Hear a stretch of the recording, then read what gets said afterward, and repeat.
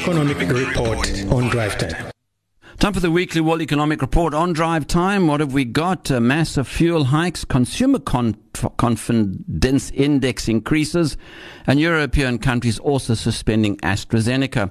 But online, as always, Dr. Jason Musyoka, Senior Researcher, University of Pretoria, Twitter handle @Jason Musyoka. Dr. Musyoka, welcome. Thank you so much, Sophie, for having me, and hello to the listeners. Of course, fuel hikes, totally predictable.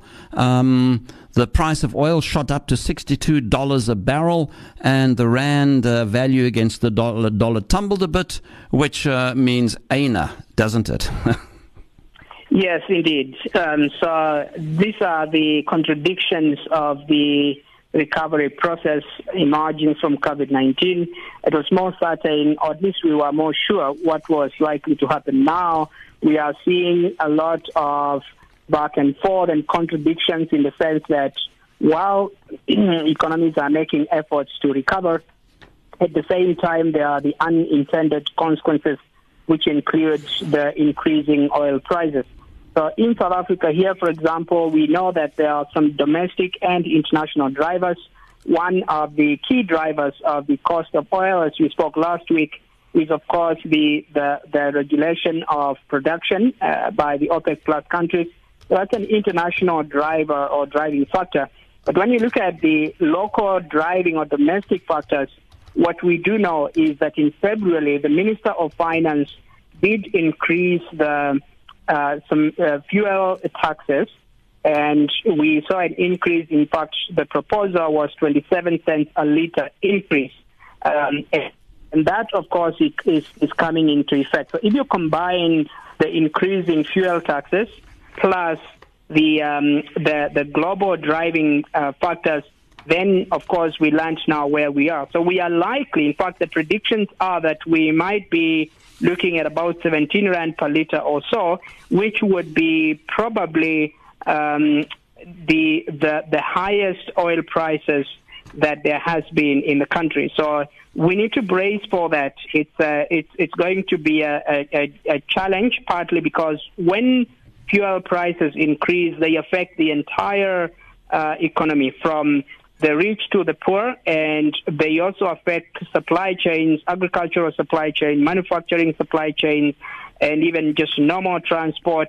The cost of goods and consumer goods increases because it costs more to transport them from point A to point B because of the increasing fuel. So the ripple effect is, it goes way back to the consumer, whether they are poor or rich, and that is what we should be bracing for in the month of April.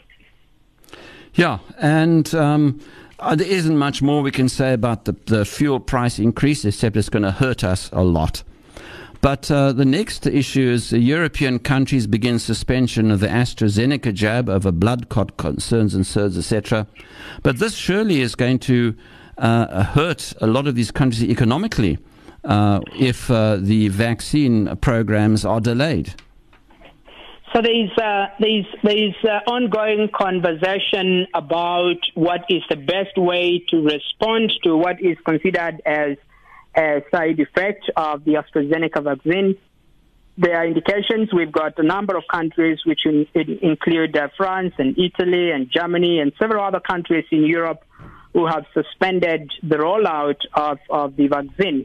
And the WHO, the World Health Organization, has come out recommending that we need to be more cautious in response. And by the way, both the World Health Organization as well as health experts, they seem to be suggesting that the benefits outweigh the potential costs. But of course, we might not be, and according to these European countries, we might not be fully aware of the far-reaching consequences. For now, we know it's potentially blood clot. What else? And if you're rolling out a vaccine of this nature across the whole world, what happens if you end up in a situation where 2/3 of the world population has now to deal with side effects of the vaccine? So there is legitimacy in this, but at the same time, I don't think there is an easy way out of it. At the same time, what is going on is propaganda that was going on in the course of the pandemic, and the conspiracy theories about the the idea of the vaccine being used as a tool for control those kinds of conspiracies are going to gather more momentum now, because they are saying, look at what we said, and this is exactly, we have evidence, and even the countries that were supposed to be promoting these vaccines, they are now saying we are suspending them. So this is likely to create a bigger nightmare for the campaigns for the uptake of the vaccine. And then to try and end off with some good news, a consumer confidence index increasing by another 3 index points. Now that's interesting, because earlier on, I think last week, we did the business confidence index was down, but consumers seem to be more optimistic. It's kind of a contradiction, isn't it? Partly, yes. But the reason, Shafiq, is because for consumers, when we look at the period that it was measured, firstly, I have to say that the indicator, the consumer sentiment index suggests that it's at higher since March 2020. So it's back to where it was just before lockdowns began. And there are several factors, again, that drive consumer confidence index, not least the fact that there has been government programs that have cushioned consumers from the reaching effect of COVID-19, the economic impact. So we know that the debt relief has been extended, for example, to end of April, and there has also been increases of social grants, although they are slightly below inflation. And so the economy is opening up. So there is a sense that things are going to get better. And we also need to emphasize, though, that what we are talking about are sentiments, perceptions, the fact that there is more optimism among consumers, South African consumers, because there is a sense that we are seeing light at the end of the tunnel. The economy is opening up and so forth and so on. So that account for the increase of the positive sentiments that we have seen among consumers. Yeah, I mean, it certainly is a very interesting scenario. How is consumer confidence index, how do people come to the numbers as opposed to how they do it in the business sector? So what they do is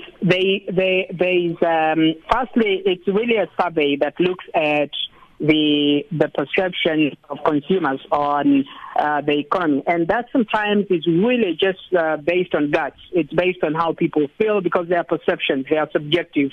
They're not based on hard data like businesses. For businesses, when you talk about business confidence, you do ask their annual turnover, how their books look like, and that's not the case with a consumer confidence index.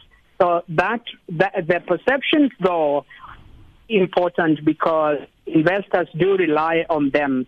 When the consumers are more positive and there is more optimism, it's easier for investors to see that if the consumers themselves are optimistic, then there is reason to make investments. So it does have an effect on the economy, that's for sure, but it's actually based on sentiments and the optimism or the pessimism of consumers to the future. Dr. Jason Musyoka, Senior Researcher, University of Pretoria, Weekly World Economic Report. Dr. Musyoka, as always, thanks for joining us. Same time next week, different stage. Thank you so much, Shafiq, for having me. Drive Time 91.3. Always on the cutting edge.